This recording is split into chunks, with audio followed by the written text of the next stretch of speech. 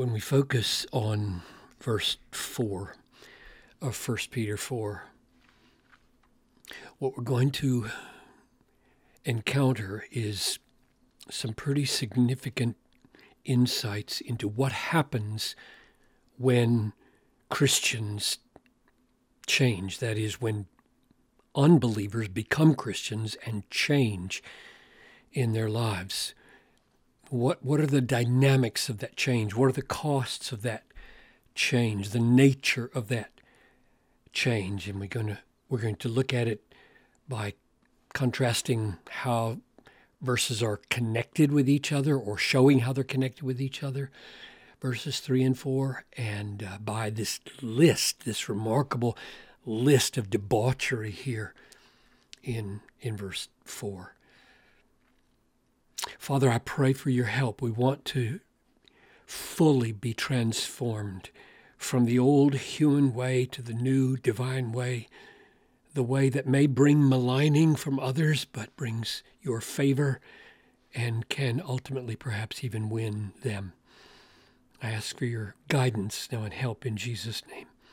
Amen.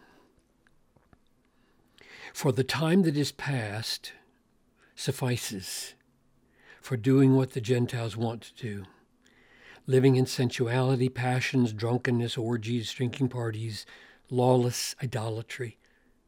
With respect to this, they are surprised when you do not join them in the same flood of debauchery, and they malign you. Now, verse 3 here is connected with the preceding verses, and there's an interesting parallel. We're talking about a way of thinking that arms us so that we cease from sin so as to live the rest of the time that remains after our conversion, the rest of the time in the flesh, not for human passions, but for the will of God. Now watch this. Rest of the time, back to 3:4, for the time that is past. So now you've got the time that is past, and then conversion, and then the rest of the time. And we're supposed to live the rest of the time by God's will, not human passions. And then he says, for, and I think there's a touch of irony here. See if you agree. For the time that is past, all the time you've lived up to the point of your conversion, the time that is past is enough. It's a strange way to say it.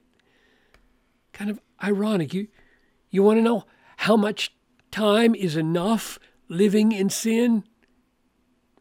All the time that you lived up till your conversion.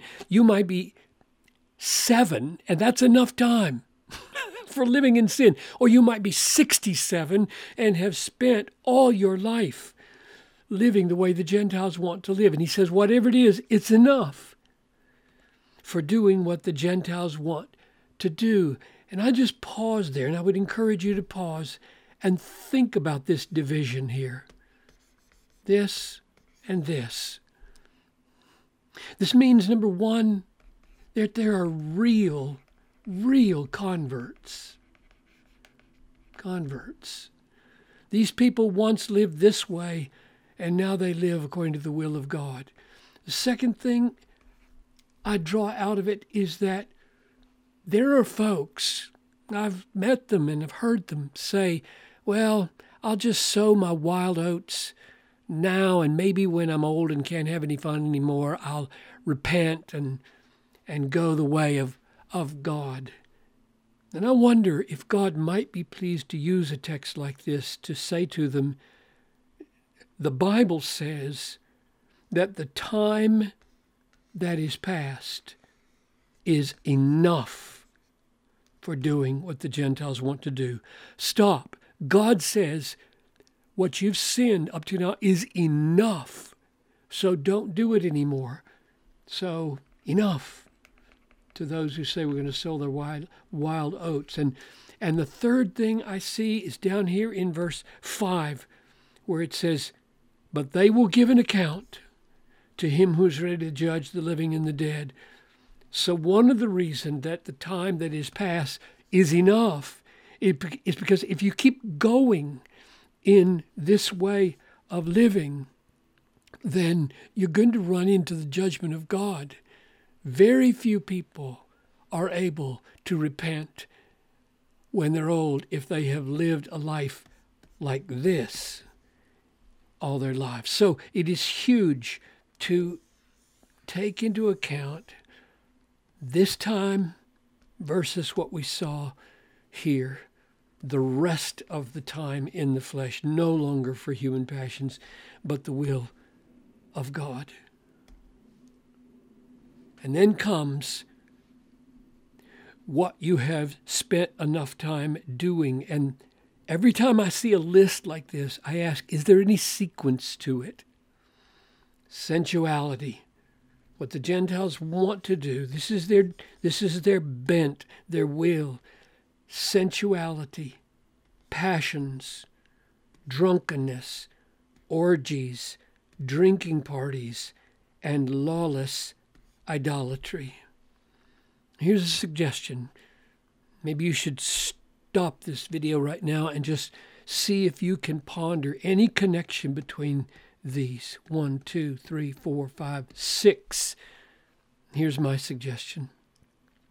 Sensuality is having a body that is constantly throwing up desires to you, and you just give way to them. So this is kind of a bodily oriented, fleshly oriented existence. And that's a dangerous thing, because back in chapter, 4, where is it? 2:11. Beloved, I urge you as sojourners and exiles to abstain from the passions of the flesh that wage war against your soul. And so we're talking about a wanting to live in a certain way that is going to war against your soul and destroy it. So bodily sensuality giving rise to desires that you give way to, giving rise to bondage to all kinds of things, drink in one case, maybe pornography, maybe laziness, maybe gluttony.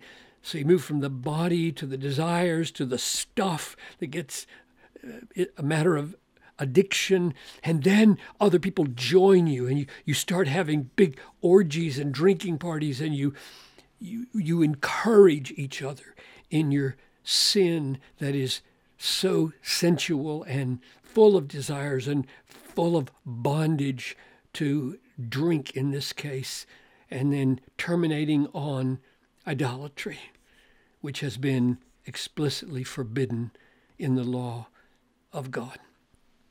So I think there is a sequence that Peter sees here, and that we would do well to, as it says back in chapter 4, verse 2, arm yourself with the way Christ thought about suffering, so that when you suffer in the flesh, you cease from sin, and the rest of the time you live not for human passions, but for the will of God. With respect to this, they are surprised that you don't join them anymore in this same flood of debauchery. This flood of debauchery. You don't join them anymore in that, and they malign you. I want to take that up in another session, because the implications of that are huge in a book where we're trying to win people to Christ. And here we are causing them to malign us by changing our lifestyles. But notice this word, surprise. They are surprised when you don't join them anymore. And just a few verses later, in verse 12, it says, we should not be surprised that they are surprised and malign us. Beloved, do not be surprised at the fiery trial when it comes upon you to test you as though something strange were happening to you. They are surprised when you don't join them in this lifestyle anymore, and they malign you, which becomes part of the fire, the fiery trial. And you are not to be surprised when they are surprised. There is a huge difference between a Christian and the before Christ and the after Christ of the Christian life.